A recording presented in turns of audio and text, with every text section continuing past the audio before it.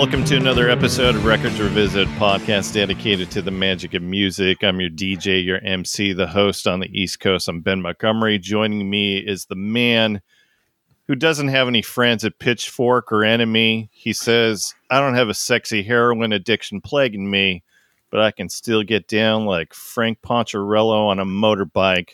That's right. My co-host from the left coast. Here's Wayne Fugate. Hola, Benjamin. So for this episode, we have a special guest. He is a songwriter, a bass guitarist, a guitarist, and he plays bass for somebody, Wayne, that we love here on the podcast. Absolutely. And he's also making music and releasing under his own name. His most recent EP is called Midlife Pop Crisis. Please welcome to the podcast, Christopher Griffiths. What's up, guys? How you doing? Doing all right. Good. Doing good. We are recording this a couple nights before Thanksgiving, so I'm ready to stuff my face. Dude, we already cooked this. We cooked over the weekend. I have like a smoker in my backyard, so we smoked all the Thanksgiving foods kind of at once. Excellent. So it just comes out smelling like one of my dad's jackets. Just it's all. That's awesome. All right. Well, premise of our podcast, fairly simple. We talk about music, but as we do at the beginning of each episode, I ask the all-important question. So throwing this over to Wayne, what t-shirt are you wearing?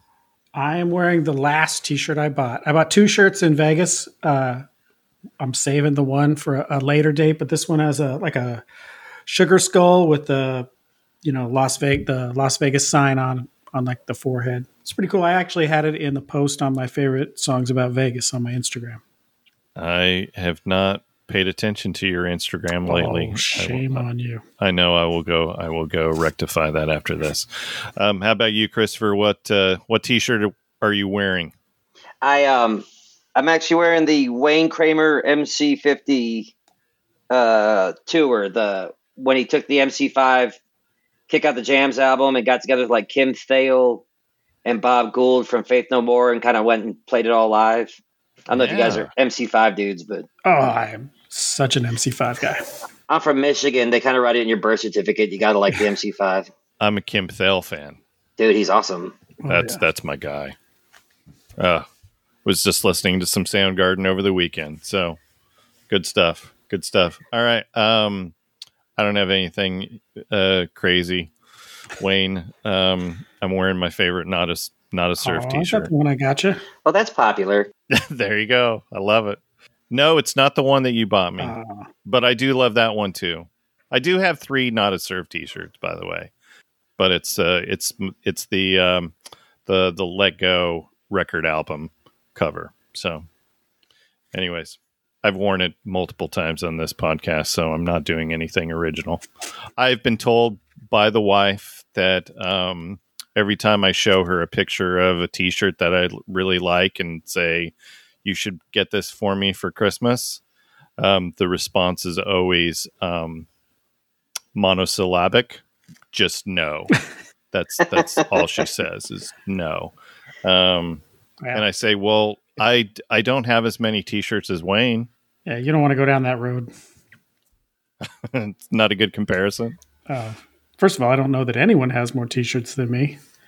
That's true. But it's a storage thing. They're not expensive. They take up a certain amount of space, and at some point that closet becomes limited. I wonder if we can raise funds for our podcasting hosting fees by auctioning off some of your t-shirts. We should do that. That or make big giant quilts out of them. Or that. That's what my wife does. She kind of goes through my closet, and if she sees a shirt that hasn't come off its hanger in a while, it'll end up in a quilt. Because I was looking for my Mike Watt shirt the other day, and and I just remember storming into the kitchen with this quilt, like, damn it, Mike Watt is not a quilt. It's a Minuteman t-shirt. Please leave it alone. Oh, no. What are some of the other t-shirts that she has confiscated for quilts? She grabbed my Kylie Minogue t-shirt, but I'm not too mad about that one. Okay. I had a cool Run DMC t-shirt. Nice. There's another one or guy. 2 shirts from one of my employers that apparently we're not mentioning. Yeah, a couple things. My Lily Hyatt t-shirt. Yeah. She's like, I want to make a memory we can wrap ourselves in. I'm like, okay, but it already was a memory I could wrap myself in as a t-shirt. You would have to bring up the Lily Hyatt t-shirt thing. Yeah. Dude, what would happen? The 2 times that I've seen her, she has not had an XL for sale. Oh. So in fact, the last time that I saw her, she's like, I've got some smalls and mediums, and I'm like, yeah, that's not gonna fit my body at all. Maybe if I just sew 2 of them together. Maybe, right. Dude. So I still don't have a Lily Hyatt t-shirt in the collection. I can't help you. I can send you some of my Cradle of Filth t-shirts from when I was in high school. If that makes it better. You can't wear them anywhere. They're awful, but No, we're good. We're good. We're good. I might have a Guar t-shirt I can send you. No, we're good on that too. Yeah. All right, so tell us the Christopher Griffith story. So, like you said, you're from Michigan. What part of Michigan? I'm from really all over, but I'm from northern Michigan, like the Traverse City area, and I lived in Detroit for a while too. And yeah, like Detroit Rock City. Absolutely. My mom had this like massive Alice Cooper vinyl collection. So she pretty much signed the deal that I was never going to be a doctor. It was just like, here, dude, you're 9. Here's Roxy Music and Alice Cooper and Peter Frampton and the MC5. Go ruin your life. And so I did. I would, yeah. Usually the next question is, were your parents into music? I think you just answered that. Oh God. They were and they were polar opposites because my dad was like into Maynard Ferguson and big band and Miles Davis. And my mom was just straight butt rock. Just like anything you could leave smoke in a high school parking lot to. My mom loved it. She was into Mata Hoople. And okay. So like just having one on the left and one on the right. And it was, it was kind of a musical war in my childhood. Yeah. What was your first record or CD that you bought with your own money? With my own money? Yeah.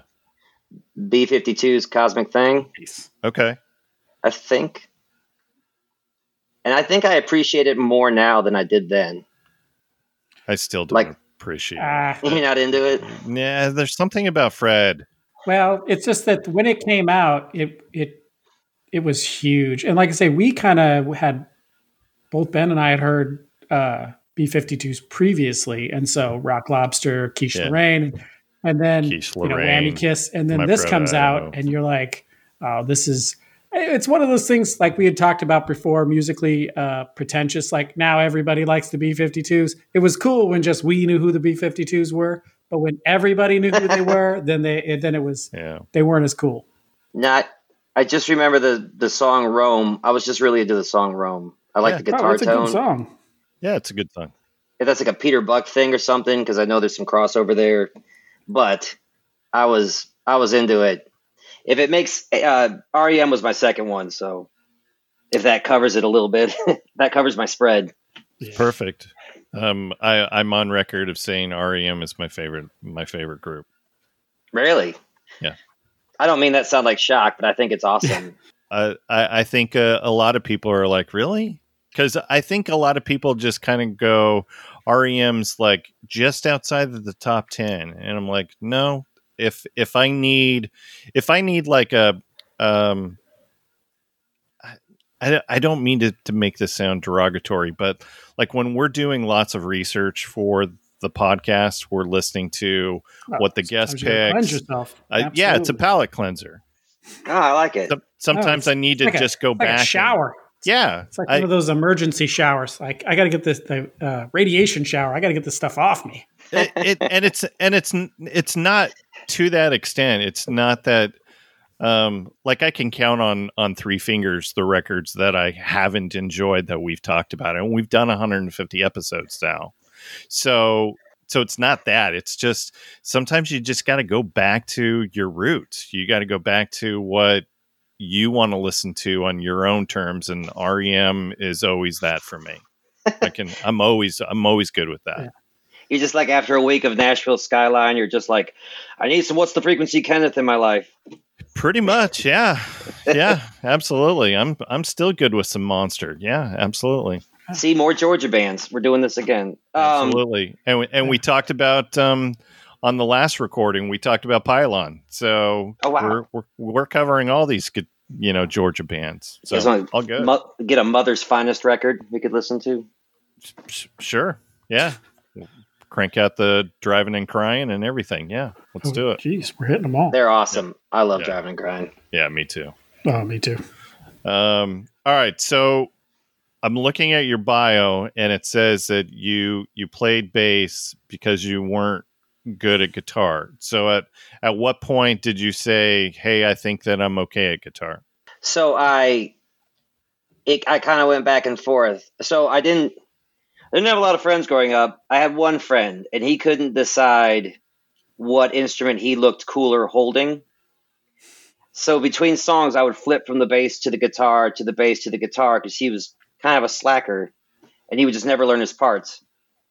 So then when I went to college, I got a scholarship on guitar, and then I saw all the kids who were really good at guitar and realized I was not one of them. That I was kind of here just on, Freddie King licks, and they were playing Pat Metheny stuff, and I was like, well, I can play bass for those kids, and I just slid over one instrument, made room on the bus, and bass came really, really naturally. But now I feel like I could play both pretty well. Like I feel like I don't feel threatened anymore. Either I'm more secure or actually. So you can do the Pat Metheny. Oh yeah, I can do the intro to Bright Size Life, and then I can do the Jocko bit too. I just can't do the drums or both at the same time. How many people were influenced by Jocko to play bass? To play bass? Yeah. Or were they scared? Or were they scared when they saw how good he was? Is he like the dividing rod? Like I think so. You're a bass player and you're not. I'm not sure how many people started bass because of Jocko. Paul McCartney probably has that title. But I think when they decided to make the jump from if I'm a bass player or I'm a bassist, like how serious am I going to get? Jocko was probably a pretty good dividing line of like, how bad do you want this? Because I'm going to play a Charlie Parker solo on a fretless bass perfectly. No, man, I'm pretty good with just saw her standing there. Like, it's a dividing line. It took me a while. I think the first time someone played it for me, I was like, that sounds like someone moving furniture.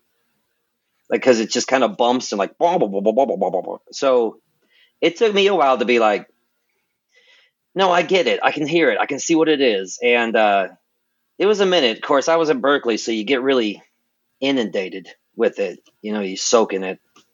But yeah, I've definitely seen bass players who were like, yeah, Jocko's the reason I play with a pick, because after I heard him, I just didn't want to chase the technique side anymore. Right. They just kind of gave up. I get that. So we made reference to, well, we'll just say you've played bass for Will Hoge. Yeah. Which albums are you on?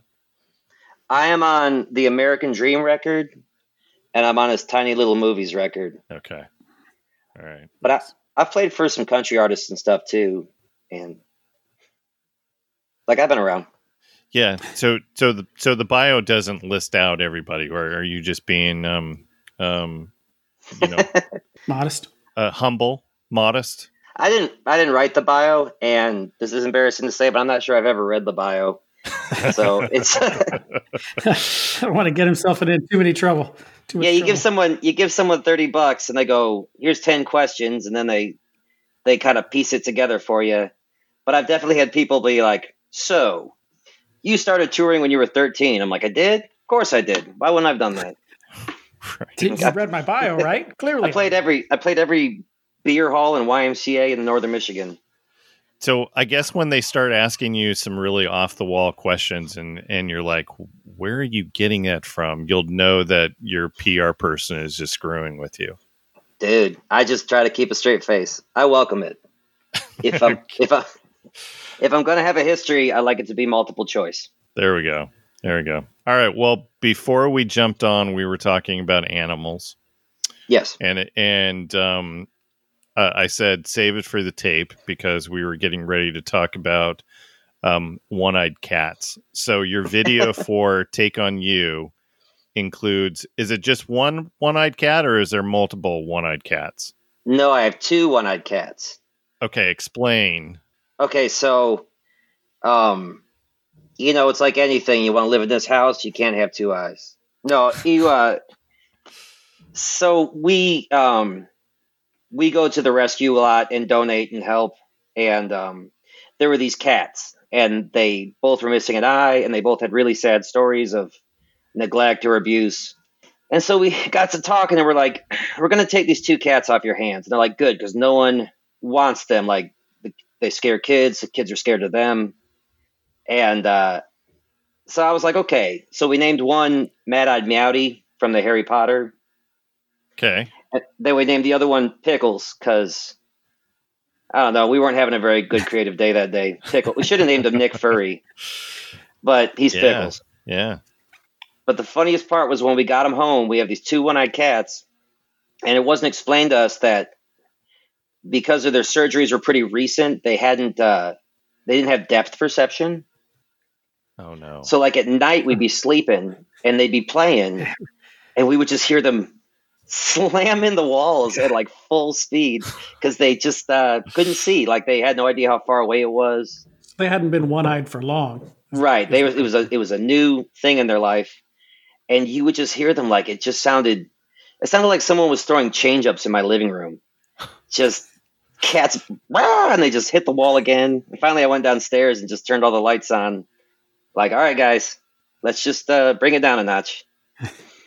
But dude, it was craziness the first couple nights. They got it together. They're pretty good now. Maybe you've been dining on your ashes on a unique traction.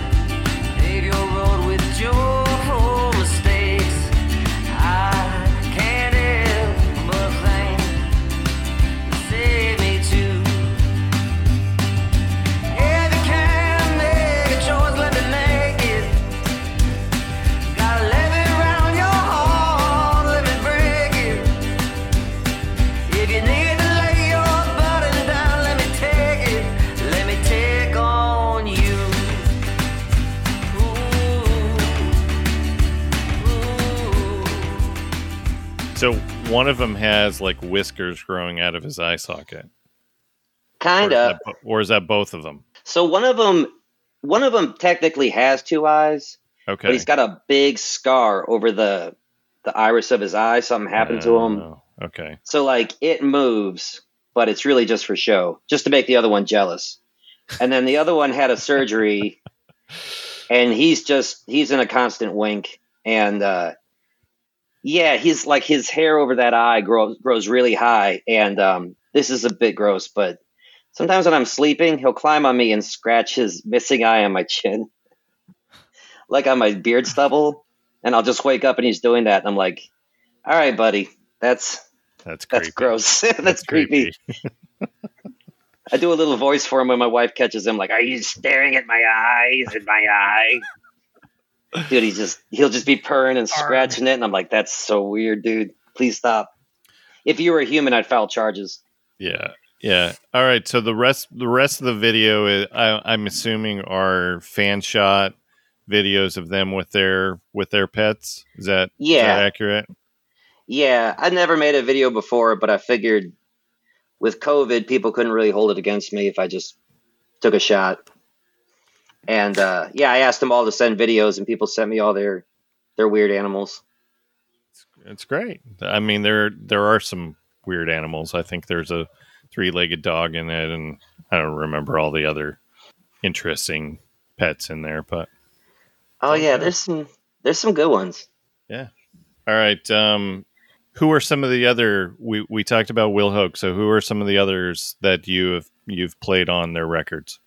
So in the country world, I played for Crystal Shawanda. She's like a Canadian blues country artist. Yeah. And there's someone named Jackie Darlene who's coming out, who I played on her record. And then I produced and wrote on a record for a girl named Tara Lynn Pfister. She's really good. Y'all should check her out. Okay. It's like it's kind of like an Emmylou Harris sort of thing, but it's really quirky. And then I played bass on the road for Keith Anderson for a while, and he's like a big country dude.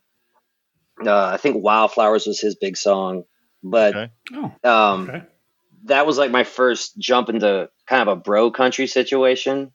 Yeah. Because I moved to Nashville, and I was like, I'm going to be rock and roll in Nashville. And I started looking around and going, actually, I'm really broke and hungry. I'm going to play some of this bro country. Never mind. Yeah. I'm going to get the haircut and the jeans that look like they just got out of New Orleans, and I'm just going to go do it. And I did for a while. It was cool. Like, I mean, I can't hate people making a living. No. Nope. But I would just get in my car and put on REM at the end of the day. There you go. Once again, like a decontamination shower. That's right. Yeah. Do the palate cleanse. All right. Everybody hurts with my dumb modern country haircut. All right. So I mentioned the EP Midlife Pop Crisis. So explain the title, or is that just pretty self-explanatory? Yeah. So like we went into quarantine and all my tours and stuff got canceled. And I'd bought a Moog synthesizer from a friend of mine, and I just kind of bought some studio gear for the house. And I was like, screw it, I'm going to make an EP.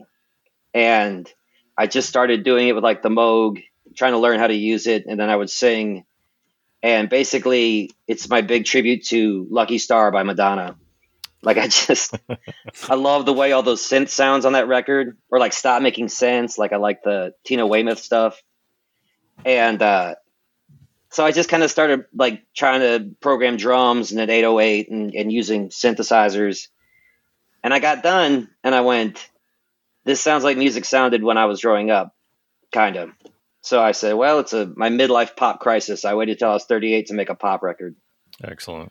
I thought I read something that said it's garage rock for disco lovers, which absolutely made sense when I listened to it. I did say that. I was very smart to say that. Yes. That was me. Nailed it. Yeah, you nailed it. I will say what it's missing. You need on one of the songs, you need to have an 80s sax on it. Dude, where have you been, man? Where have you been, producer? Yeah. And maybe that's just where my headspace is. So on this weekend, I went up to Virginia to pick up my daughter from college. So she's home for the holidays. I stopped at a couple Goodwills along the way, and I found Wayne's going to make fun of me when I say this. So maybe I should mute his mic. Most likely. So Music from the Edge of Heaven from Wham.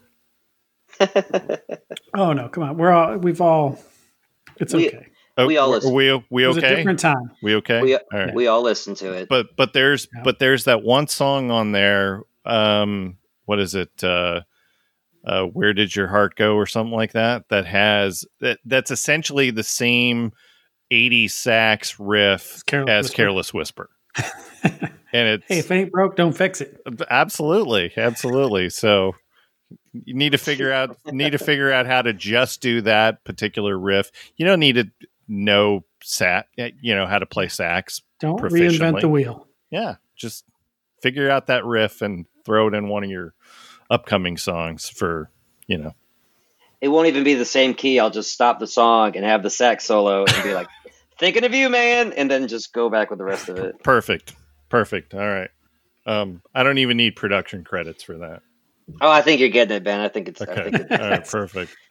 All right. One song off of that, I got to ask you. So you have a song called "My Dream" and "My Adidas." So I'm assuming you're an Adidas man, or are you just a Run DMC man and want to sing about your Adidas? Well, like I said, I wrote the lyrics after I wrote the song, but yeah, I'm an Adidas guy. I think shell toes never go out of style. Absolutely. Like I've always been a shell toes Adidas guy, and I think the story on that song was my wife and I went to Miami, and we went out to go like salsa dancing at the clubs you do in South Beach, and the shoes I brought were so uncomfortable that I was just like cold sweating the whole night long, and the Adidas store was open, so I went and bought a pair of shell toes. So I was basically dressed in your Scarface white, like Tony Montana outfit with a pair of shell toe Adidas. And so I wrote a song about it because I thought that was hilarious. I see nothing wrong with that fashion choice. Yeah. Just me and a Bahama Mama in a white silk suit wearing Shelto Adidas. I love it. I love it. Yeah. Best. You got this DJ going crazy. This beat's fast enough to save me. I'm falling fast. I'm falling fast. Falling for you, fancy. This way right through my jacket. Little in a groove, and now we laughing. Yeah, we laughing. Yeah, that's it. I'm falling for you. I'm just into with my dream of my Adidas. Lay on the floor because everyone needs to see us. There it is, like the star in your hand. I'm just into with my dream of my Adidas. Wayne, how many pairs of Adidas do you own? First of all, I have yet to get one. It's What? almost traumatizing though, because as a kid, I was not. My parents didn't have Shelto money. There was Right. no way around it. So now, I'm like, I can finally afford these. I just haven't gotten around to getting any. But it's like a dream that I don't know. I'm scared to attain it because I don't know how it probably won't be what I want it to be. But yeah, Dude, wait. I literally coveted the Sheltos. Maybe if my you would whole life. stop spending your money on T-shirts and just buy a pair of damn Adidas, maybe, Sell like 2 of your Extreme T-shirts, and then and just or whatever band. Extreme is what I just assumed you had. damn And, Yankees. I think it was damn Yankees. Damn Yankees. Yeah. These Sheltos will take you higher, sir. It's your coming of My age. signed Ted Nugent shirt. That's right. So That's you're joking, but I have one. Oh, yes, I am joking. I have more Social Distortion shirts than any other shirt. I toured with them. yeah. Yeah, Mike Very Ness nice. is so awesome. He's so great. Yes. Dude, one of the guys for the Taz Jam band just told me or not from the Taz Jam band, from the Margot Price band, told me well, they're cool, but you won't see them a lot. Like you'll kind of be on your own thing. I was like, bummer, because I've been skating to this guy forever. And when we got there, Mike helped us unload the trailer, and he was just like, "Yeah, man, it's so cool that you guys are here." Like he just was really cool.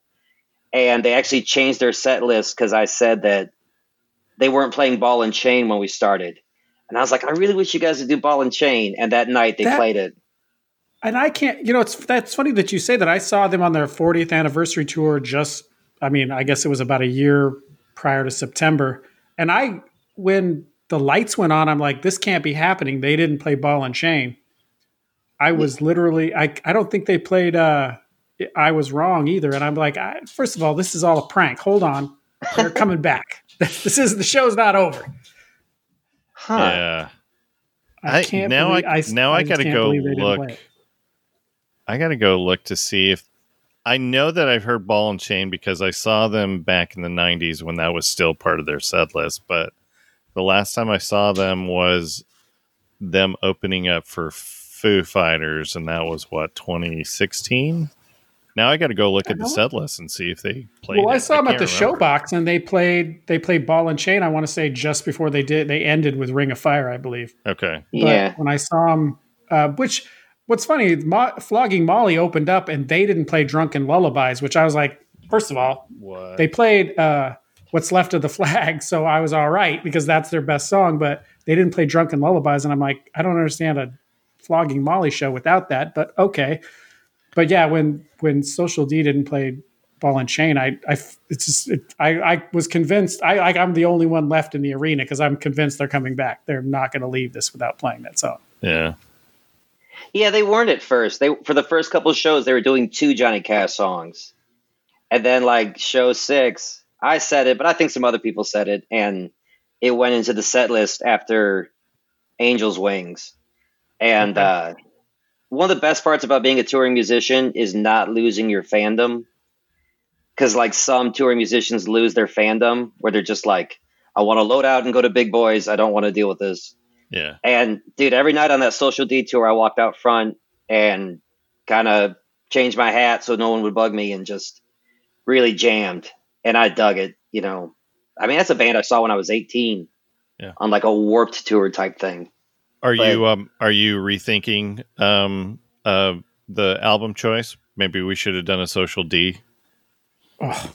I mean, in a way, we kind of are. At this point, we could. You get near the end of that record, it starts getting a really socially D kind of thing going on. All right. So, what's your score for? No, I'm just kidding. But yeah, that's one that I think that's a band that we need to do an episode for, Wayne. Oh, you do not have to twist my arm. Okay. All right. Any future guests want to pick Social Distortion, we're down for it. So, or we just have Christopher come back next year. Yeah, like that might not be might be the way to go. All right, that might be the way to go. We'll keep in touch, Christopher. I'm having fun so far. We should, you guys just pick records and I'll BS about them. Perfect. All right. So why don't you tell us what record you did pick for this episode? I picked The Spade by Butch Walker because I'm a Butch Walker freak. All right. Like I'm a really, really big fan. I am, and I didn't even know it. Really? Yeah, I didn't. Like I say, two of my biggest guilty pleasures are Pink and Bowling for Soup, and he is all over their best stuff. You are a big Butch Walker fan. Yep. That is what I found out. Yeah, it kind of goes back to a story, but when I was like 18, I was working overnights at a classic rock radio station in northern Michigan that was changing formats to a modern rock. That used to be a thing. Modern rock radio station. Right. And so we would try out the new songs on the overnight. So like Fountains of Wayne or Alien Ant Farm or whatever. See, they give me a CD and be like, play this one. Like, all right. And I was just contemplating, I was at a divide in my life, whether I was going to go get a real job or pursue music full time. And I got the Marvelous 3 Ready, Set, Go record. And I put it on and it came on and I just started turning it up and up and up and up until the country DJ down the hall came down and went, hey man, turn it down. I'm like, no, I don't think I will. And I shut the door and I just listened to it and it was really snotty and cool. And I was like, yeah, you know what? I quit. I'm going to go find a band, live in my car for a year and just try to make a go at this. And it happened. So that's cool. But like Butch Walker, right there on that day when I made the decision whether I was going to be a lawyer or not. Perfect. I remember that day. Yeah, perfect. So this is The Spade is Butch's 6th studio album under the moniker of Butch Walker because he was I'm trying to remember. Is it South Gang? He was in South Gang. That's his hair band. Yeah. Yep, the hair metal band. And there's like a funk band in there too that he was in for a second. And then the Go Out All Nights, like which I guess is still technically Butch Walker. Yeah. Man's been around. He's a phoenix. And I was looking at his production credits. Yeah, me too. Completely bonkers. So going back to my Goodwill finds, Wayne. So one of the records that I picked out for, it's $1. So I'm like, I'll take a chance. Was one of the Panic at the Disco records. And so I'm listening to it. I'm like, man, and this was just after I listened to Butch Walker. I'm like, man, this sounds like Butch Walker. And then I pick up the CD and sure enough, look at the back and it says produced by Butch Walker. Butch Walker. Yeah. Yeah. I mean, so here are some of his production credits. So I mentioned the Panic at the Disco. That year, he also produced Fall Out Boy's Save Rock and Roll. Before that, Pink. He did a song on Taylor Swift's Red. The Wombats. There's a Weezer one in there too, I think. There is a Weezer one. Ratitude. Ratitude. Yeah. And the next one after that. Oh, did he do a second one? I thought he did the second one. Yeah, I thought he did the one right after Ratitude. Okay. I don't have that down. Oh, I do have it. Pacific Daydream. Yeah. Okay. And of course, our guy, Wayne, Matt Nathanson. helped with "Sings a Sad Heart," which I've already told Matt that's my favorite. That's my favorite Matt Nathanson record, and sure enough, that is because we've got some Butch Walker on that. So, yeah, guy knows what he's doing. This and Wayne, this would be the reason why Butch Walker has never returned the 3 emails that I've sent to his management team about how we would really love for him to come on the podcast. Yeah. He's too damn busy for us. That's really what it comes down to. I think he produced, and I might be wrong, but I think he produced a Seven Dust record too. Yeah, he did. Which I feel like we should throw in with all these cool bands. I mean, Seven Dust is cool. Yeah, but I want to say it's the one with Praise on it because that's probably my favorite. I guess it's not that one, but yeah, Seven Dust. But I thought it might balance out Taylor Swift. Like, hey, Taylor Swift and Seven Dust. These are the same. We have no problems with Taylor Swift on this podcast. Oh no, she's so catchy. We've done a Taylor Swift episode. Yeah, I thought that last record was awesome. I really got the one that just came out. Yeah, the Americana one. Yeah, I plugged it up in the kitchen, and I kept kind of just looking at the Google speaker, like, is this really Taylor Swift? And like, yeah, it's Taylor Swift, Chris. I'm like, you sure? But I was into it. I thought it was fantastic. And then a song that sounds like Bon Iver comes on, and you're like, oh, that is Bon Iver with Taylor Swift. All right, cool. We got to run diagnostics on this thing. It's all messed up. Yeah, that's great. Yeah, well, he also did one of probably my all-time favorite Canadian band, Hot Hot Heat. He did one of their records. Okay. I'm going to write that down.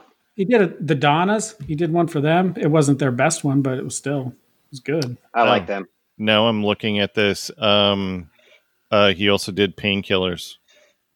Wayne. Oh, Brian Fallon. By Brian Fallon. Yeah.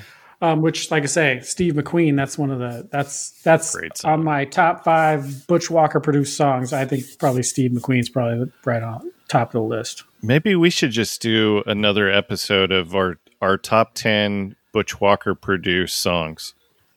That's not a bad idea. That would be a great episode.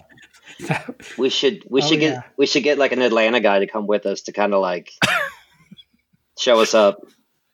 Yeah, maybe. We should just do it from Atlanta. That's what we should do. Dude, do you think Fred Schneider would come on that episode with us? No, that would be so much fun. There's no way that wouldn't be fun. That would be a lot of fun. All right, enough with Butch Walker's producing credits. So why don't we talk about this record? So how did you get introduced to this particular record? Was it just you were already a Butch fan and you're like, yeah, this is my favorite Butch album? So I was a big Butch fan, and I was listening. I was writing a record with a dude named Anthony Oreo at the time. Okay. Who was getting really we were trying to get out of this like commercial country knot that he tied himself in, and he didn't want to do it anymore, but he couldn't shake it quite. So I was giving him records of like Elvis Costello and John Prine and Ani DeFranco, and I was just trying to shake him loose. And I found my I Liked You Better When You Had No Heart record, which is the first Butch Walker Black Widows record. It has hair bands on it. It's really good. And I started playing it for him in the car a lot, and then that kind of just ended up being the album we listened to constantly, to the annoyance of our friends. Every jukebox we saw, it got played. And right around that time, man, Butch started saying, well, I got this new record coming out with this. And the difference in the Spade compared to the other ones is he actually had a real band that he put together for this record. It wasn't just like Butch in his studio playing all the instruments. Like, yeah, he made a band and had a band experience. So when this came out, I was pretty primed for it, and I was not disappointed. I really, really like this one. Now, do I know any of these names from other stuff that they've done? Because the guys in the band. Yeah, none of them had their own Wikipedia pages except for the two that provide backing vocals, which is Michael Trent and Carrie Ann Hirsch, which you may know better as Shovels and Rope. So I love them too. Oh, they're great. I in fact, going back to Lily Hyatt, Lily opened for them the last time I saw Shovels and Rope. So My best friend drummer in the world, the guy I make all these records with, yeah, was the drummer on that Lily Hyatt record with the night David Bowie died. yes, Alan Jones, he was the drummer on that. okay, And yeah, dude, she's so killer. yeah. Let's call her. Let's see what she's doing. But yeah, I know that the drummer he ended up using on the record, because I saw the documentary, because I'm that kind of fan. Okay. He was in a big band, and I keep wanting to say Mars Volta, but I know that's not it. But it's a similar name. Patrick Keeler, Oh. who's really good at Google.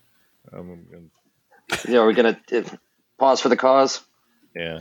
All right. So I know there was like a dude from Atlanta that he was trying to use, but then the dude couldn't go to LA, and he ended up using an LA drummer who's a big rock drummer. Patrick is the drummer Raconteurs, for the Afghan Raconteurs. Wigs. So one of those bands would probably be considered Wait, a that's pretty. Keller. That's Keller, not Keeler. Is I it got- Keeler? I got Keeler. Yeah. I'm gonna go ahead and put a 5. It's the dude from the Raconteurs. Okay. Yeah. Just- we'll go with that. Gut check, total gut check. All right. He does have a Wikipedia page. Why wasn't it linked on the Spade? All right. Whatever. I don't think Personnel is actually listed on the Wikipedia page for the Spade.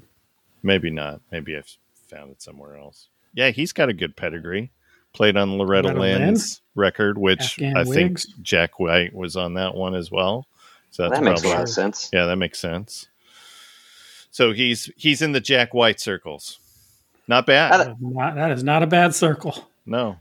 It's that East Nashville Mafia. All Yeah. those guys kind of run together. Oh yeah, Holly Golightly, the Greenhorns. Yeah. Yeah. So Okay. he's just starting out. Yeah. All right. Anything else? I mean, if you look at Butch's like his Spotify numbers, not super downloaded, couple million for some of the songs, but his fan base though is pretty dang passionate about loving Butch Walker though. They're pretty vocal. They're really crazy. And the last time he was in Nashville, I went to the show and I loved it and I laughed and I cried and everything super fans do. But I saw one of my friends in the backstage area and I'm like, I'm going to go sneak around the back and I'm going to meet Butch Walker because I never have. And I snuck around the back and ran into the entire audience. Like they were all just waiting outside the back door for Butch, like Elvis. And I was like, okay, I'm not going to do this. So I waited around about 20 minutes. And then I said, I'm not going to be one of these fans. I'm going to go home. And I waited about 20 more minutes. And he came out, jumped right into an Uber, and disappeared, as he should. But they're very dedicated. Yeah. They're the Black Ops of rock and roll fans. There you go. All right, let's jump into this track by track. So, as a reminder, our scoring is based on number of songs on the record. Wayne, how many songs on this record? This is how many songs should be on every record. 10. Which means our top song is going to get 10 points. Next favorite song, 9 points, on down to the lowest score of 1. So let's kick this off with Bodegas and Blood. Walking into a bodega while she's cleaning out her nose. Stuck here in Kidman Square without a place to go. And it's a beautiful day. And she's a beautiful face. And she'll be fine.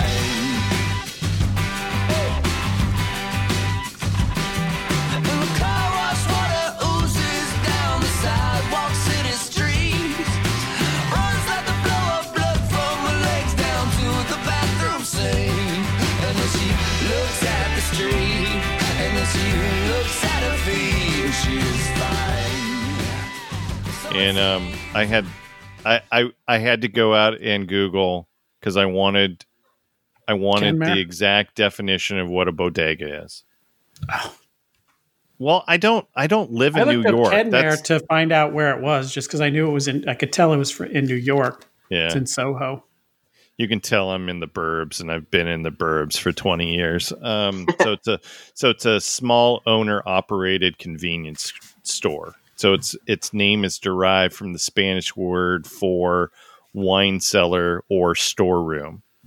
That's what I got off the interwebs. So, good way to kick off a record. Yeah. I think so. I'm glad he used the word bodega, though, because if you say wine cellars and blood, that sounds like a ghost song. Yeah. All right. So, anything on the lyrics that we want to talk about? Yeah. Number one. So there's a reference to blood flowing from her legs, which makes total sense with Winning Streak, because I felt like that was some sort of maybe not a shot at Mick Jagger, but Mick Jagger was on a losing streak in Satisfaction and Butch Walker's on a winning streak. And I just felt that after that, the lyrics about the blood from her legs down to the bathroom sink, I felt like he was at least referencing Satisfaction in some way. Oh. I would not have picked that up. That's why I keep you around, Wayne. Yeah. It's for the Rolling Stone references. Yeah. That's why I keep you around. Maybe dig too deep on this one, but I love the guitar, the two guitars that has a real, almost like a kind of a little bit of a Santana feel that just goes along with Bodegas.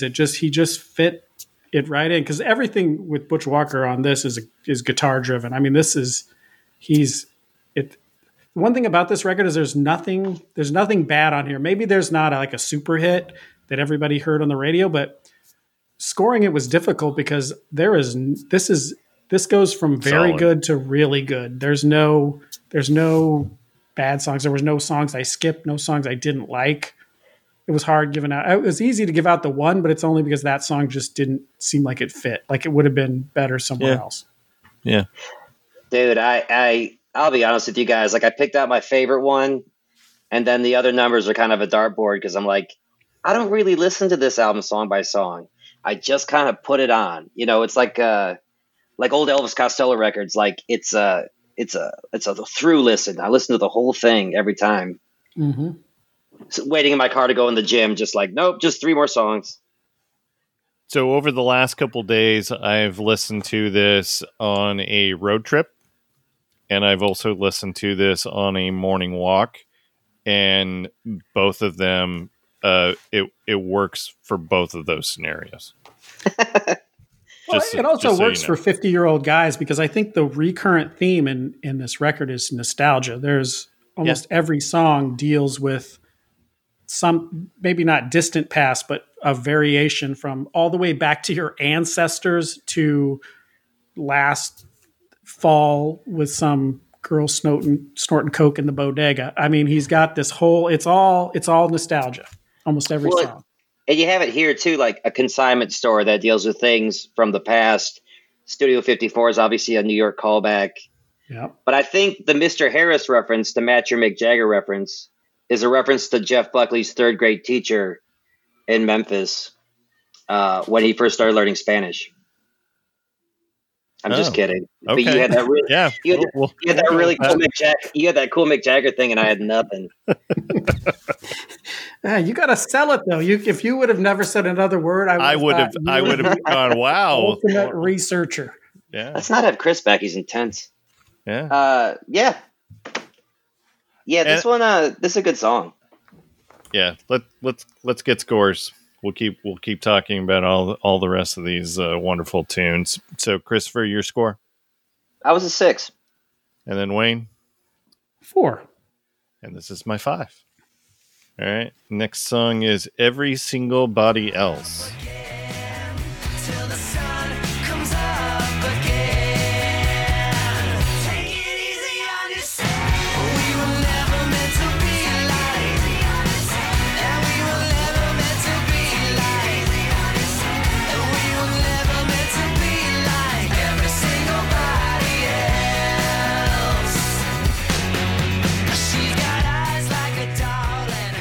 Everything on the record gave me a like every song I could hear his influence that he'd put on other people. This one definitely had kind of a Weezer Raditude area feel to it.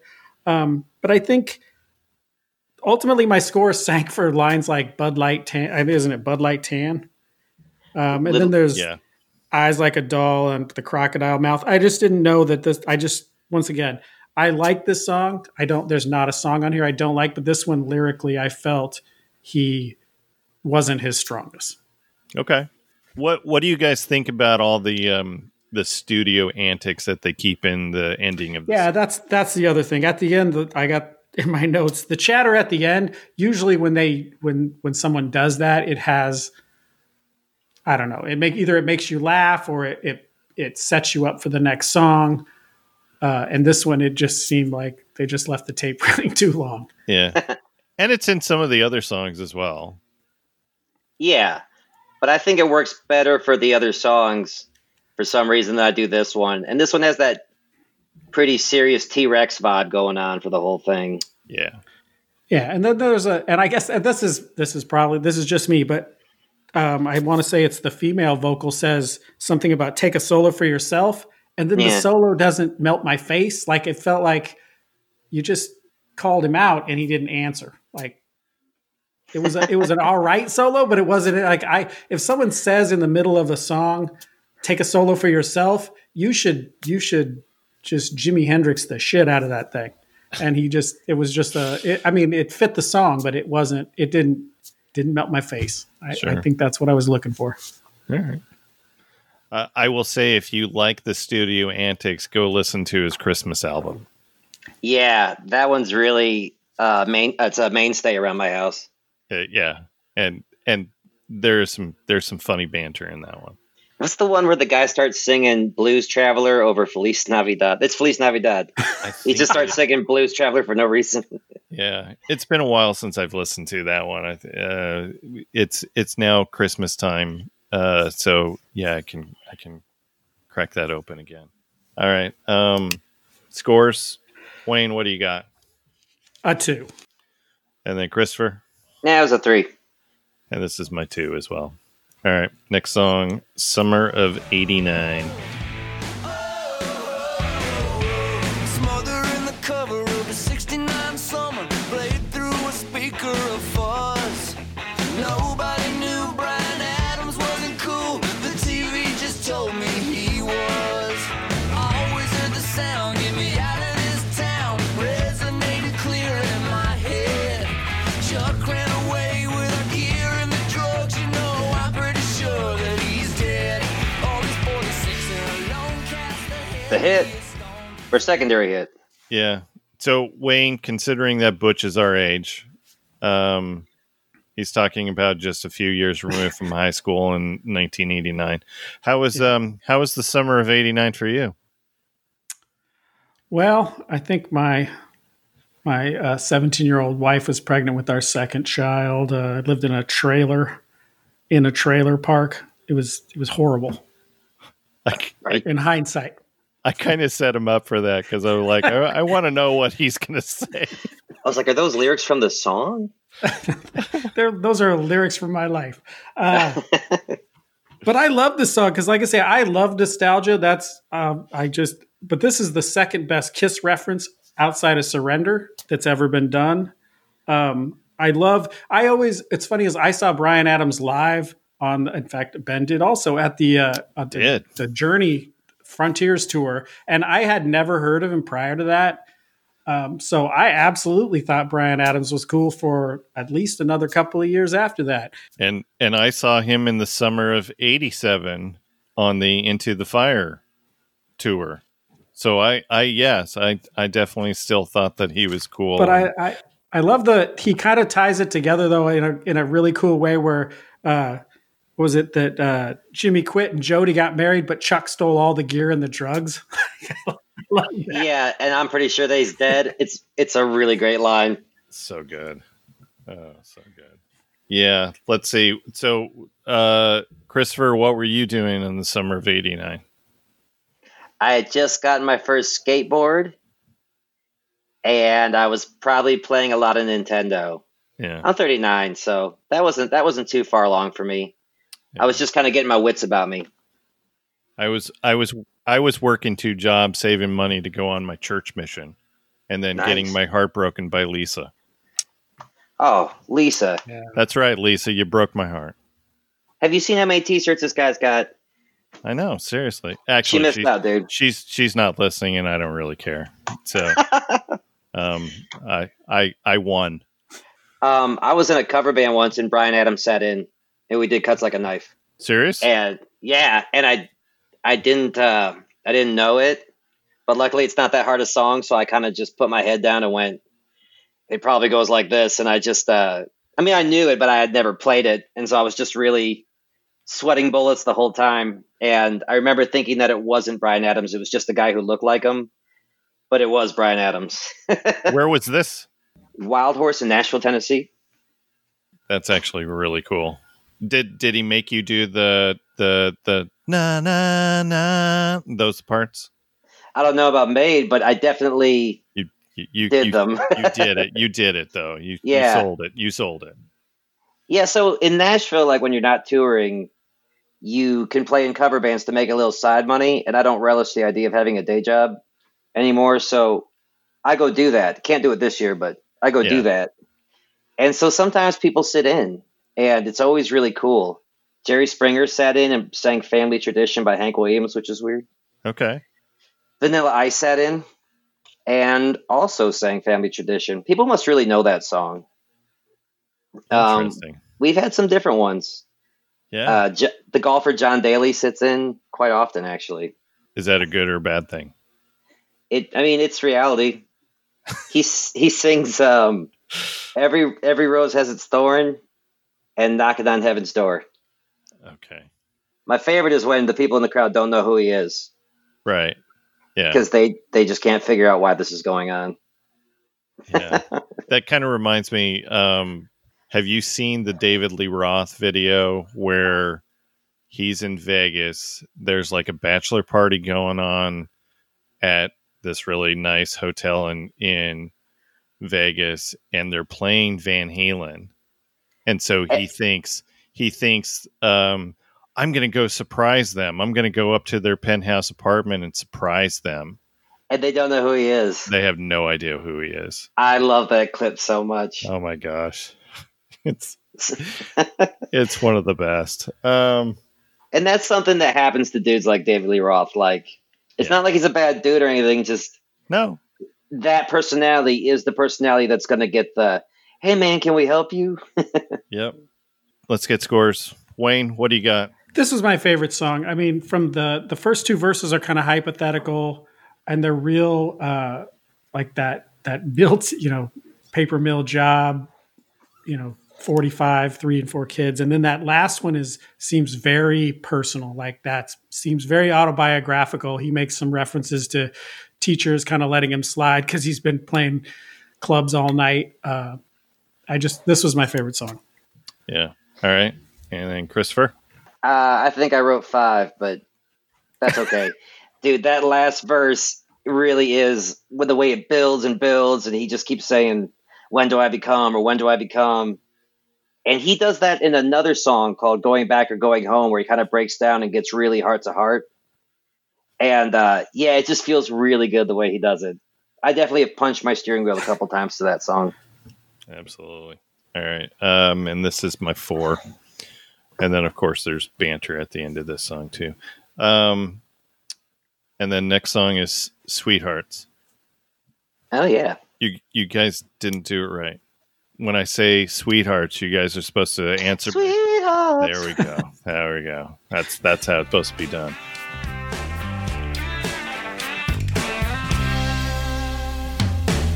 What if we became sweethearts? After we got back to America, we could start over with a clean start. Nobody have to take care of us.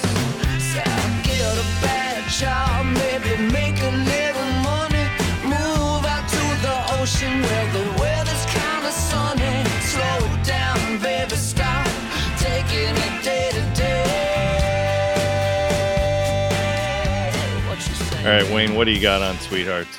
And this one it has a very Rob Thomas kind of that solo stuff. Even the guitar has it's almost like it's like Santana with missing something. Like it's almost like eating a burrito without hot sauce. Like I know that this is a burrito, but it can be done better. But the rhythm of this song and those riffs kind of that come in between. I just really liked it. Yeah, I wrote in my notes Santana riff. So I like it. Well, Christopher, what do you got on Sweethearts? I think this one's a hot one. I think it's 7 inches from the midday sun. Absolutely. I like this one. I like love songs that lyrically like aren't just all sugar all the time. And in this one, he definitely says, hey, maybe things won't be perfect, but at least we'll love each other, you know? And, I don't know. He's very tongue in cheek on it. And I dig the melody. I dig the breezy beach tone of it. Yeah, I'm into it. Yeah. Kind of a punk rock Huey Lewis sort of thing going on. Is this as close to a love song that Butch would write? On this record? On this record, for on sure. this record.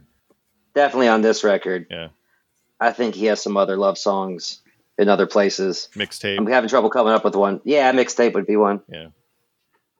I think The Best Thing You Never Had is a great love song. Even though he's obviously a little irate at the situation, lyrically, like, he's obviously very in love. Yeah. All right.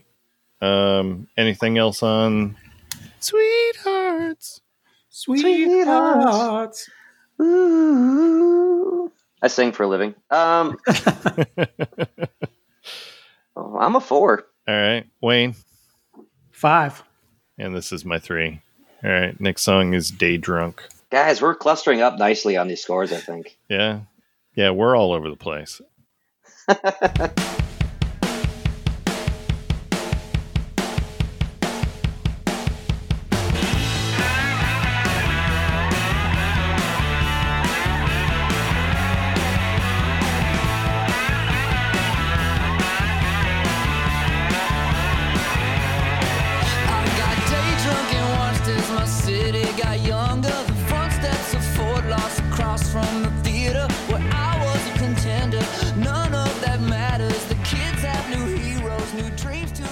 I love the kick drum beginning, and I love the long outro.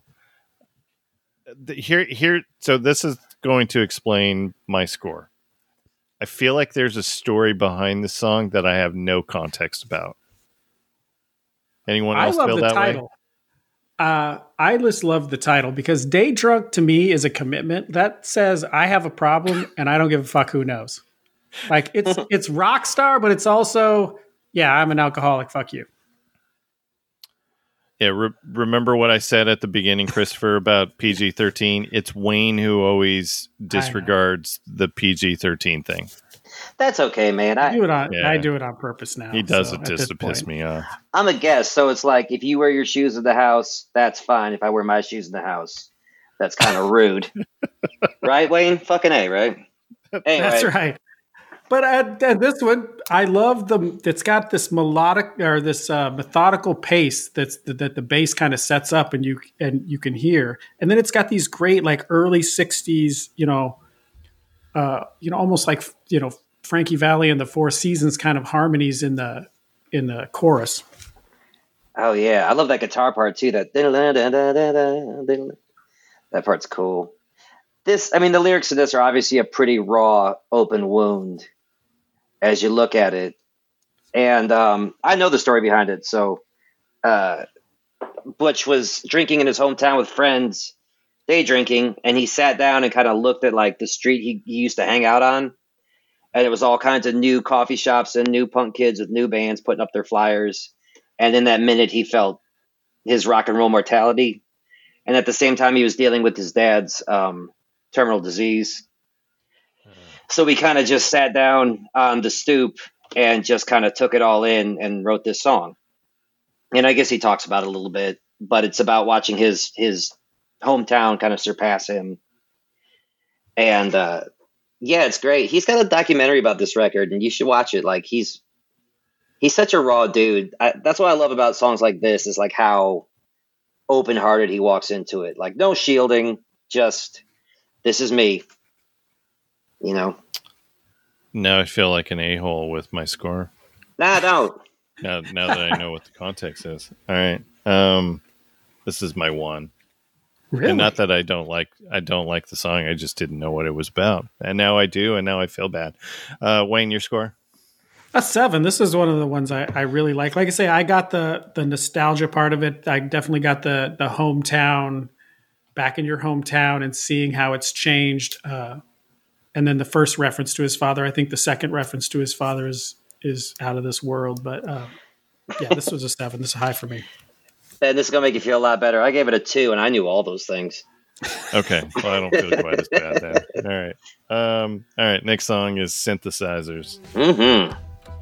No sexy heroin addiction plaguing me, but I can still get down like Frank Poncherello on a motorbike. Once in your life, won't you do what feels right instead of waiting for the next big compromise? Stop running your mouth, get out of the... I love this song. I got to ask, though, because so the lyrics of I didn't name my band after an animal, I don't have any feathers or neon clothes. So who is he throwing shade at? Hair metal bands: White Lion, White Snake, Glass Tiger. Okay. It's Wasp. you know. Yeah. Wasp. Well, I think that's an acronym. kind of. But still, they deserve it. We won't spell that out. Yeah. And how can you not love a song that talks about Frank Poncherello on a motorbike? Yeah, That's right. Yeah.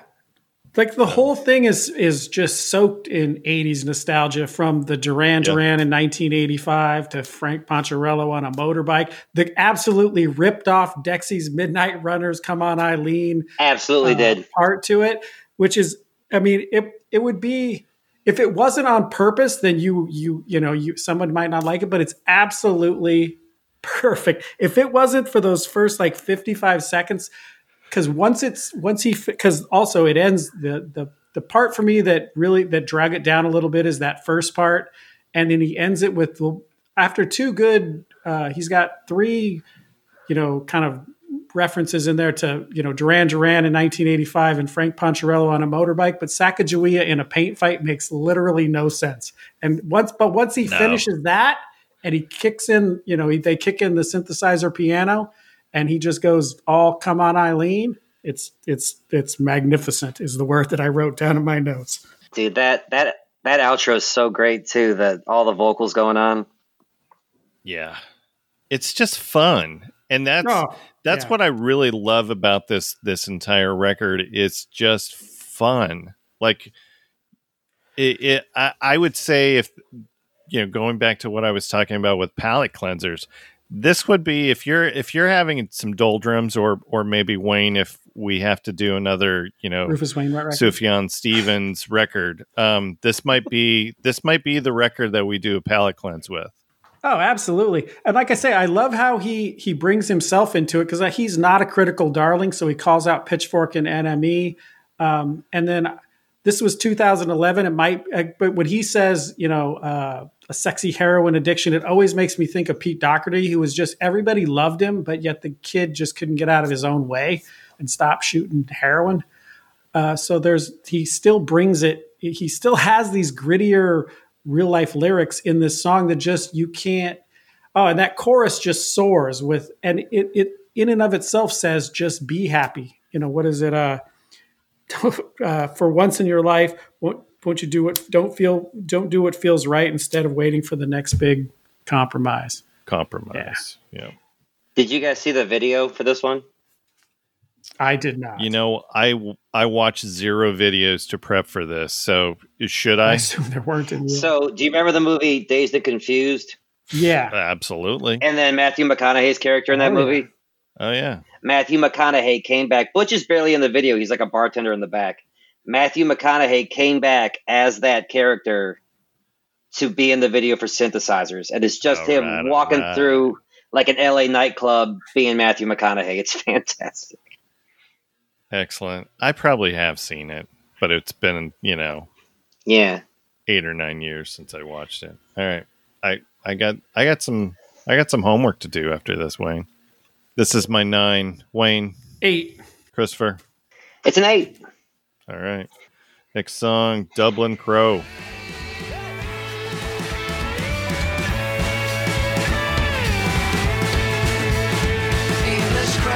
English crow, does the sunlight ever show?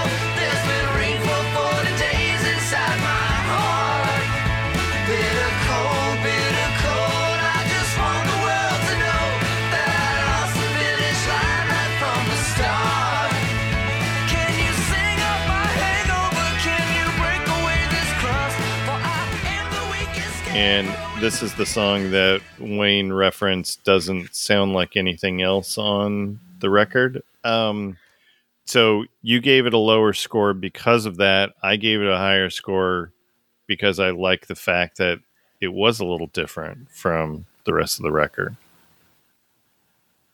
Well, Did we lose Wayne again? no, that just doesn't make any sense. It's more of stunned silence than anything else. He's just Wayne's processing. Yeah. No, and like I say, it's just too bluegrass for a power pop record. But this is some of the best bluegrass I've ever heard. But it just on this record, it gets the oon. Is it because you hate Scottish people? No, I love that part of the, because like I say, I said this whole thing is about the past. It's all about nostalgia, and this is literally looking into your ancestry to see why you behave like you behave, and to see if somehow, not necessarily to put the blame on them, but to just find some sort of justification for, the tattoos on your arms or why you drink heavily, whatever the case may be. It's looking into your ancestry. I mean, it's going even further back. So Christopher, forgive me for a moment because we're going to do some analysis. So Wayne, why do you have all those tattoos on your arms? I think because I wished I was in a hair metal band when I was younger, and I had all those goddamn kids, and I can't play guitar with Butch has a song about that too. Yeah, well, I live that song. I think I have disposable income and a creative sense that I want permanent. Okay, perfect. All right, Christopher, any last words on this one? Yeah, I think of its own merit, I really like this song, and if it just came on out of the blue, I think I'd be into it. But when I listen to this record, I kind of skipped this one quite a bit. It's not like I didn't want to hear a bluegrass Kula Shaker song, but it's just with the rest of it, it kind of, I don't know, I skip it. All right. It's the Brussels sprouts of the record. There you go. All right. Well, I don't feel that way. This is my 7. Wayne, your score? Oon. Ooh. Yeah, I'm 1. Yeah. Okay. All right. Next song. Closest thing to you I'm going to find. Mm-hmm. Saying things that always seem so right, but when the shine wears off at the end of the day, I'm left with the tab and not a word to say, 'cause I see your face when they turn out my light. So I keep another night by this fire and drink some wine. It's the closest thing to you I'm gonna find. My notes here are I had Synthesizers as my top song up until last night. And I listened to this again while I was kind of marinating on the lyrics, and there's something about the guitar solo and the horns fading out at the end of the song, like it's just a mood piece, and I freaking love this song. Both those things are in my notes. My score doesn't reflect it, but both those things that you said, I think the best guitar solo on this record is on this song. I love when somebody knows when to use horns and when not to use horns, and not to blast them through the whole thing. Just put them in the right spots. He absolutely nails that. I love that it's about California girls and New York girls and Georgia girls. I wish he would have sold this song to some bro country act and made it a huge hit. It doesn't. Once again, I don't know that it feels right on this record for me, but it is absolutely a fantastic song, and I wish this was being played on country radio right now. I don't think they would though, because of the lyrics of They're a little misogynist, but you know what? Get caught up in the politics and race. I just smile and shove the cotton further down my ear. Yeah, country radio would probably be more upset about that lyric than anything about a girl. Yeah, they wouldn't care about any of the girl stuff. They would be like, "Oh, you're talking about politics and race. How dare you?" But I love the steel guitar effect that's on the that they use. They give it that kind of that steel guitar feel to it. But like I say, at the end of the day, it just it was a little bit of the same of the previous song. It doesn't necessarily fit, but it's absolutely fantastic. I love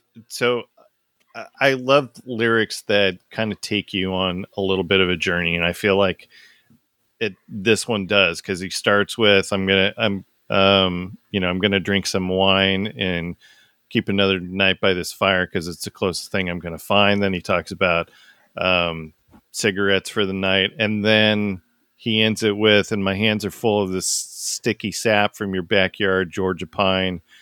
It's the closest thing to you I'm gonna find. I mean, that's just brilliant. It's great. Love it.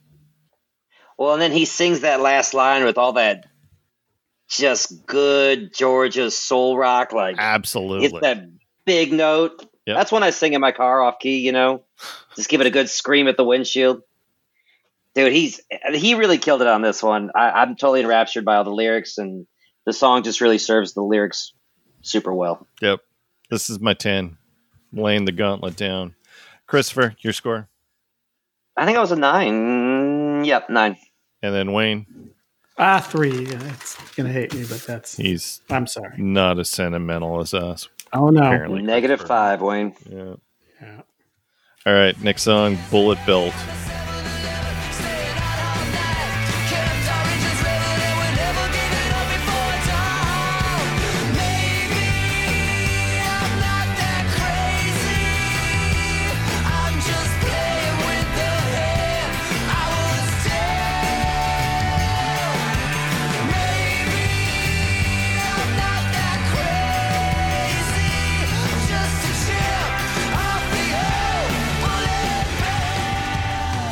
And I'm just going to throw it over to Christopher because I have the benefit of seeing scores. Oh, yeah. Yeah, this one's terrible. So we were talking about Shovels and Rope earlier. Shovels and Rope cut this on one of their records. Oh, okay. I think it's on their jukebox record or one of their cover records. But they cut this song. I just love that the bass player stops the whole song so he can start the song. That is awesome. 10 right there. I don't need the rest of the song. An assertive bass player, you gotta be kidding me. Who's that guy? Phil Lynott? I don't know. I love the lyrics. I love punk music, and just this whole thing with his dad about, hey, tell me all these terribly wonderful redneck rock and roll things about you. And then he gets to that chorus and he says, well, I'm like that too. So maybe I'm not out of my mind. Maybe I'm just you. And I love the way the guitars sound. I love this song. Yeah. There's nothing about the song I don't like. So it's on their Busted Jukebox Volume 1. Yeah. That also includes their cover of What's So Funny About Peace, Love, and Understanding. Don't they have a Springsteen cover on there too? Like maybe Johnny 99 or... I'm looking. They've got Unknown Legend, Bullet Belt, Peace, Love, and Understanding, Patience, Boys Can Never Tell, Nothing Takes the Place of You, Last, Strangers, Perfect Day, and that's a good one. Leaving Louisiana in the Broad Daylight. Now I gotta go. Now I'm gonna have to listen to this. Man, you're giving me all sorts of homework. Yeah, I'm gonna have to listen to this one too. It's been a while. Yeah. I know they have a cover of Johnny 99, but I don't remember what record it's on. Gotcha. All right.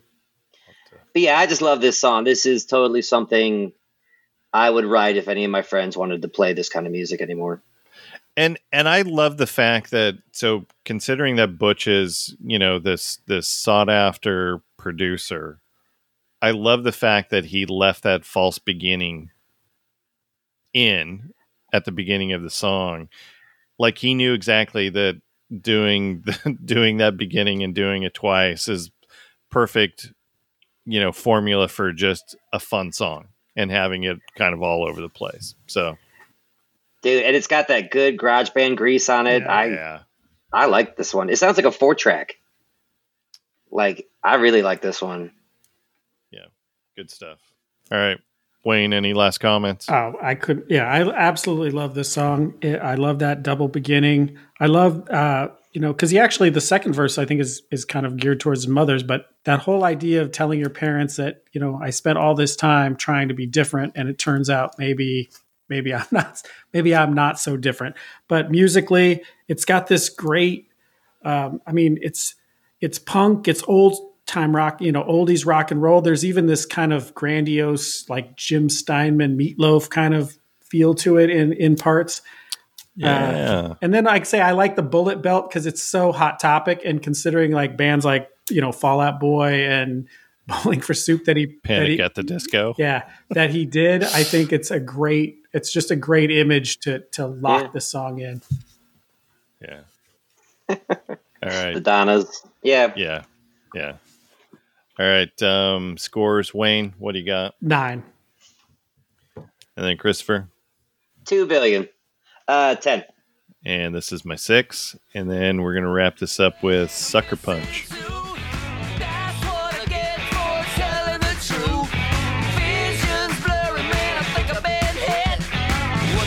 Happened. Oh shit. I think I must have been sucker punched.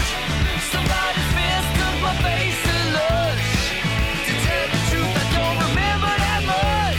Oh god damn it, I was sucker punched. I love this song too. Yeah, I texted Wayne earlier. So Wayne sent me his scores, a couple hours ago. And what did I say? Because I always try and predict what Wayne's top score is going to be. And I think I said, I'm slipping with my predictions of your top songs because you gave this what? You didn't give this your top score? And you know what? I didn't see this coming. I feel like I just got sucker punched. It's super fun. I think it's a little over the top, I guess, maybe. A lot of his lyrics and the others there's some subtext to him that feels a little deeper. This one's, first of all, a countrified electric blues shuffle is unbelievable. This is the musically, it's just a wonder. It's a great song. This is the one song that I wish I had another 10 for, but I think there was something over the top about it and something less complex as some of the other stuff. But my notes here say Sucker Punch, and in parentheses it's called the Wayne Fugate Blues. Like this was you in your early 20s. Oh, absolutely. I love to run my mouth, but they never typically sucker punch me. They really just punch me straight in the face when I was looking at them and just said something about their girlfriend. So I had it. I can't say I didn't have it coming. You had it coming. Yeah, you absolutely had it coming. All right. Christopher, what do you got on this? I just love the line where he says, "Man, I hope I said something really good before I got sucker punched." Yeah. Which is a thought that I've had before. And this is my guitar solo for the whole record. I just love that he comes back with his like hairband licks just for a second at the very end. And then someone in the band like whistles like, that was a lot, dude. Like I love the whole sound of this song, and it's hilarious, but I really identify with a lot of it because for the same reason Wayne does. And yeah, I like this one. Cool harmonica solo. Yeah, I just like it. Should we also put in parentheses Christopher's Blues song as well? I love ending it with a big hang like this, though. That I think this is the way you want to go out, just with a big roundhouse and just a big fun. Like I say, I think I think he says motherfucker in this one. So I mean, you really just let it all go. It's in the chorus. It's in the chorus 7 times. Hey, this one's for radio.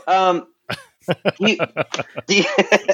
you think there's a track list somewhere where it used to be the closest thing to you I'll ever find was the last one, and then one day he was just like, nope, going out with this one?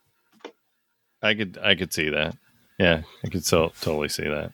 Because what do you put after this? It's impossible. You can't. This is how you end it. This is how you end a Yeah, the mic has record. been dropped. You're just walking off. I've seen him close his show with it too, and it's like 19 minutes long. And he runs out in the crowd and starts drinking people's Jameson shots, and the band slamming. Like it's a good one. Yeah. I bet when he wrote it, he's like, I can't wait to play this live. Absolutely. All right, Christopher, your score. I'm a 7. Wayne, 6. and this is my 8, and I'm still absolutely shocked that my score is higher than yours, Wayne, for this song. Wow, he drew me in with all that sappy nostalgia from the I summer know, of but you 89. know what? I mean, he drops Brian. MFers in this. You know, that's like you give bonus points if you swear in songs. So But Butch Walker, he just swears shocked. he swears in almost all the songs, so he can't use that one. all right. It's got like a Jay Giles outro. It's pretty cool. Yeah. All right. So this is the point where I go, did we miss anything? Did we cover everything? I think we've given it the most attention of anybody. People should be listening to Butch Walker's stuff and not just the records he's producing for other people. Yep. For sure. I think out of all the records by Butch that I would play for my friends, I think I would definitely just give them this one and go, man, get a whiskey and turn this up really loud because it's really great. Yeah. And he gets pretty heavy and political on his last album. Yeah, that album's really quirky. Yeah. I really like it, and also it's not my favorite Butch record, but it's interesting. Yeah, for sure. All right.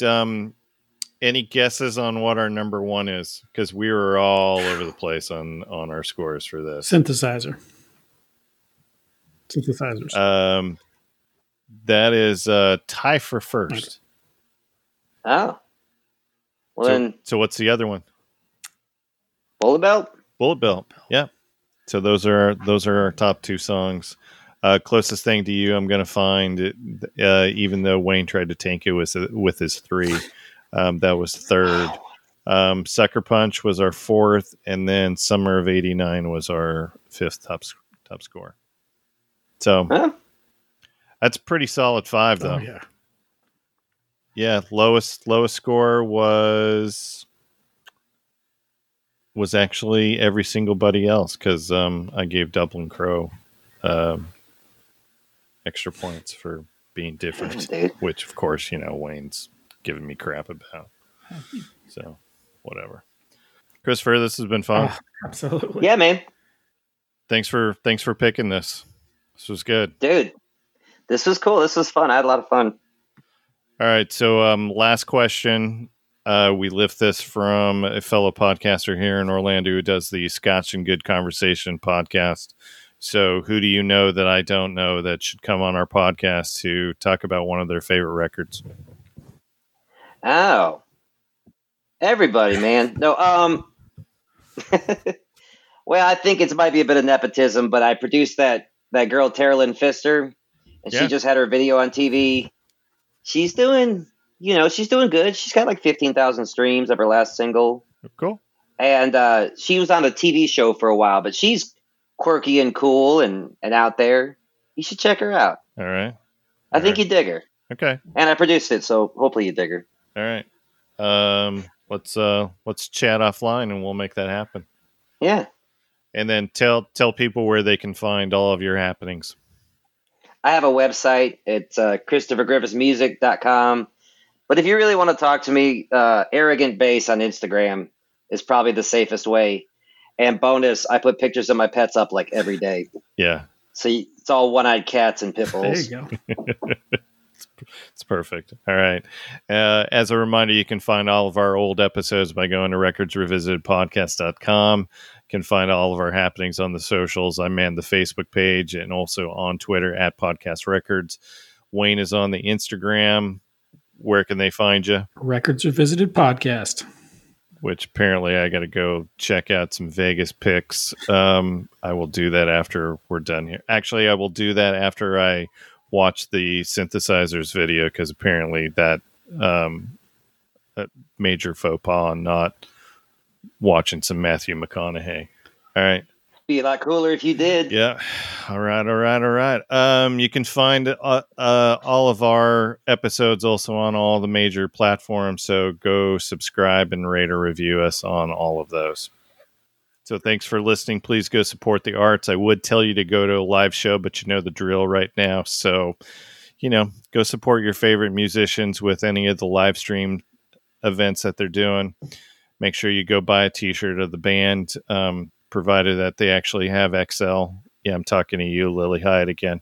Buy a record, visit a record store, and not just on Record Store Day. We are Records Revisited, and we are out.